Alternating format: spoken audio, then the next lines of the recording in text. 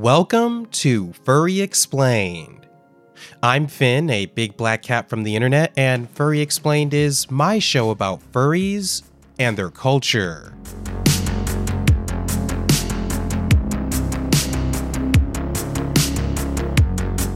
For the past couple of weeks or so, I've been preparing to attend another furry convention. In fact, by the time this episode comes out, I should already be there. This time, I'll be attending Furry Weekend Atlanta in Atlanta, Georgia, and I'm super excited about this one. And that's mainly because it's going to be a lot of firsts for me. It's my first time going to FWA, it'll be my first time visiting Atlanta and the state of Georgia, and most excitingly, it'll be my first convention I attend with my fursuit. Yep, it is true. For those who don't know or don't follow me on Twitter, I am now a proud owner of a fursuit for Finn, and FWA will be the first convention I go to with it. But that's not what I really wanted to talk about today. I wanted to explore something that I've been noticing a lot at conventions around the fandom. The attendance numbers at some of the cons have been pretty large. And it's not just the large numbers themselves, but more of the growth of these numbers from years prior. I've seen anywhere from a 25 to a 125% bump in attendance at cons this year compared to 2019, before, the world shut down. Which led me down an interesting rabbit hole of research regarding a question I've personally had for a long time. Why are cons growing this fast? And subsequently, why is the furry fandom itself growing at such a rapid pace? Well, that's what we're going to explain today. In this episode, we're going to take a look at why the furry fandom continues to grow. We'll also see if this acceleration is sustainable and what the consequences of this community growing at the rate it is are. Because I think looking at convention attendance numbers is a decent barometer, but is still limited in its scope. The fandom might be growing much faster than that, meaning there are a lot more fuzzbutts out there than we might think. But for now, let's get into the reasonings behind why this is all happening. Welcome to Furry Explained, and we'll get started right here.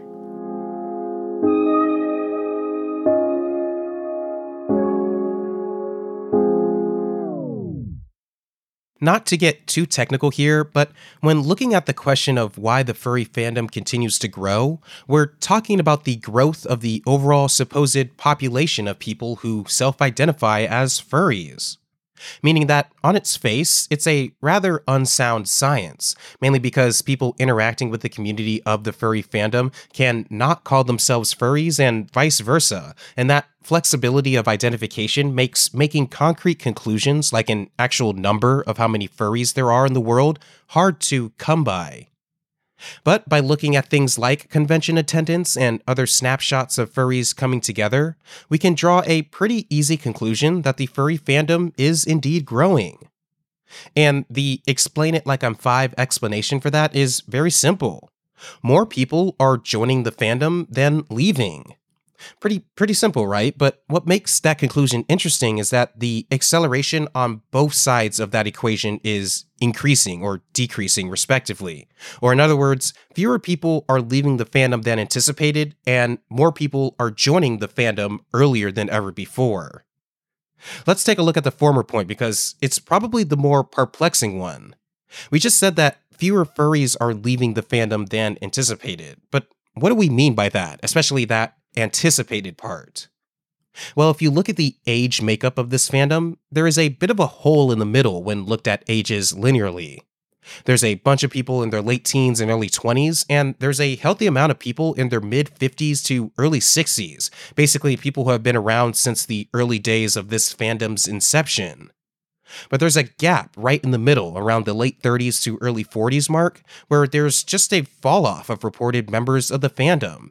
And honestly, that makes sense. Most people at that age, especially here in the United States, are entering that stage in their life that we like to call settling down, where you're happy with the progression of your career, you're looking to buy a house or maybe already have one, and most importantly, looking to make things more permanent with a significant other, which includes things like introducing kids to the immediate family. Life stuff, things you're ready to do after the wild west of your 20s and 30s.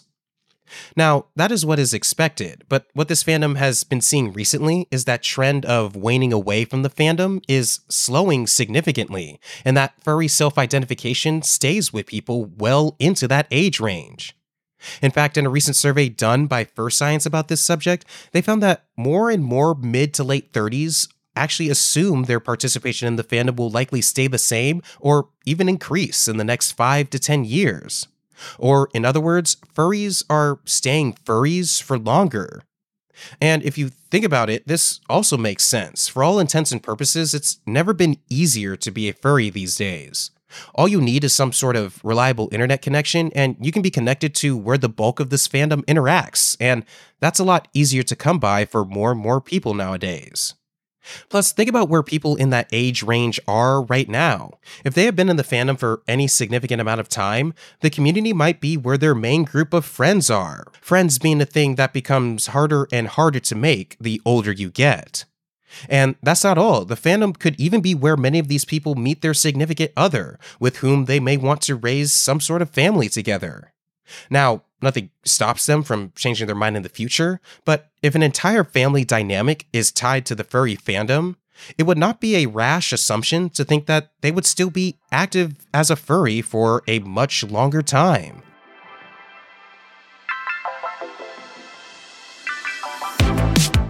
So we looked at the first half of why the fandom continues to grow. Now let's look at the other side. The fact that more and more people are finding the fandom in the first place. Or to be a little bit more accurate, there are more younger people finding the fandom a lot earlier than years prior. Now, this should come as no surprise. In fact, it's something we've brought up on this show before. Interestingly enough, I think we got a really good look at a microcosm of this idea over the past 3 years or so. Basically, during the depths of the pandemic, the furry fandom saw quite a large, almost artificial boost in fandom activity online. And that added up. Everyone was stuck at home and running around online, and it gave a lot of people who otherwise wouldn't have found this fandom a glimpse of what it was like, and many decided to join. Also, I think there were a lot of people who were still on the fence about becoming active in this fandom around that time, and all the time at home gave them that final push that they needed to start hanging out with more furs online. And I know this because that's basically what happened to me, and I'm sure there were a lot of other pandemic furs, as I like to call them, that helped increase the fandom's overall population. But the pandemic wasn't the only reason why this fandom continues to grow. Another large part of it is due to the community's overall acceptance in general society. It's like the opposite of a catch-22. Being a furry has become less and less of a negative stigma for people, so more people have decided to join, thus further drawing down the criticism from those on the outside. It's not perfect by any means, and many people still think that this is too weird for them to support, but in general, the number of those people has gone down as well. And these younger furs, people who get internet access earlier than any other generation in history, who are finding the fandom, also have no plans to go anywhere. In that same survey that we mentioned in the last section, the responses from those in their teens to 20s mirrored their elder peers. They also have no plans on leaving the fandom for a good amount of time.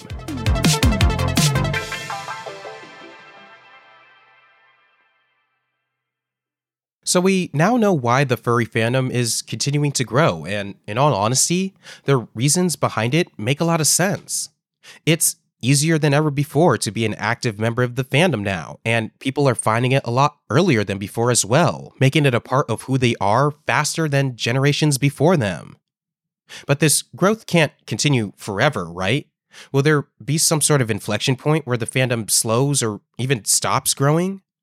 Well, technically, that is very possible, but highly unlikely for the reasons we just explored. As more and more people actually become furries, the general acceptance of the community is bound to improve. This fandom is also uniquely set up such that people can dedicate their entire lives to the point of making a living from its members, which also leads to the continued longevity of people staying in this fandom. However, I don't think this growth is purely unlimited to the point where everyone in the world will know someone that is a furry.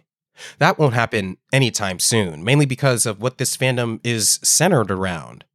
We're getting back to that question of if the fandom will ever be mainstream, but because the fandom is tied to an idea rather than a product or franchise, that implicitly keeps the fandom rather niche, since anyone can be introduced or familiarized with a piece of IP or franchise due to things like advertising, but only the single individual in question can know if they truly like anthropomorphic animals or not, or at least enough to join a community filled with other like-minded people. But for now, I think it's safe to say that the furry fandom is growing at a pretty healthy rate. And I say healthy on purpose because overall, I really believe this growth is a good thing.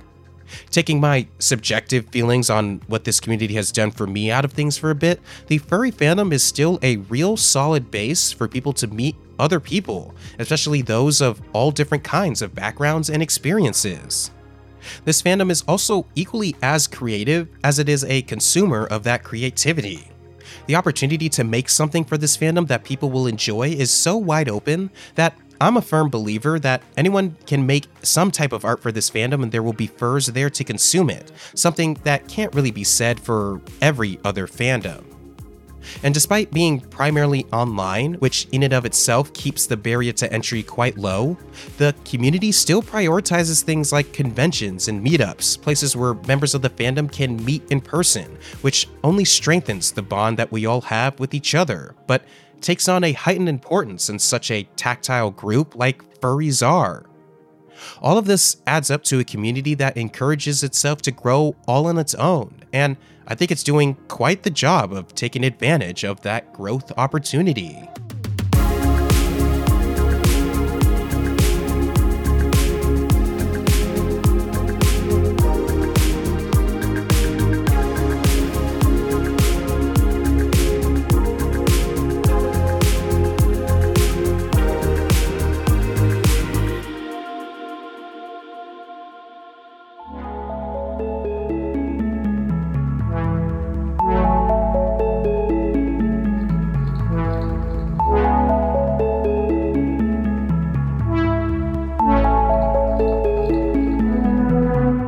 Alright, that concludes this episode of Furry Explained. Thank you so much for tuning in and listening. I really hope you enjoyed it and maybe learned something new today. As always, if you want to continue the conversation about the growth of this fandom or have any other suggestions or feedback for the show, you can find and follow me on Twitter. I'm at Finn the Panther, and a link to my Twitter is down in the show notes, along with some other resources about this topic that you should definitely check out. As always, if you do like the show and want to support it, the best way to do that is to follow or subscribe wherever you get your podcasts. If you're on iTunes or Apple Podcasts or Spotify, make sure to give the show a rating and a review as well. You can also just tell people about the show, and if they don't know where to start looking, you can point them to pod.link/furryexplain to find the show on their platform of choice. Thank you so much for doing so, and again, by the time you hear this, I'll be at FWA, so if somehow you're there too and finished listening to this, feel free to say hi if you see me throughout the weekend. But if not, no worries, the next episode of this show will be a review of my experience at FWA, so everyone can look forward to that. So, we'll be back for that next time, but until then, stay wild out there. Peace.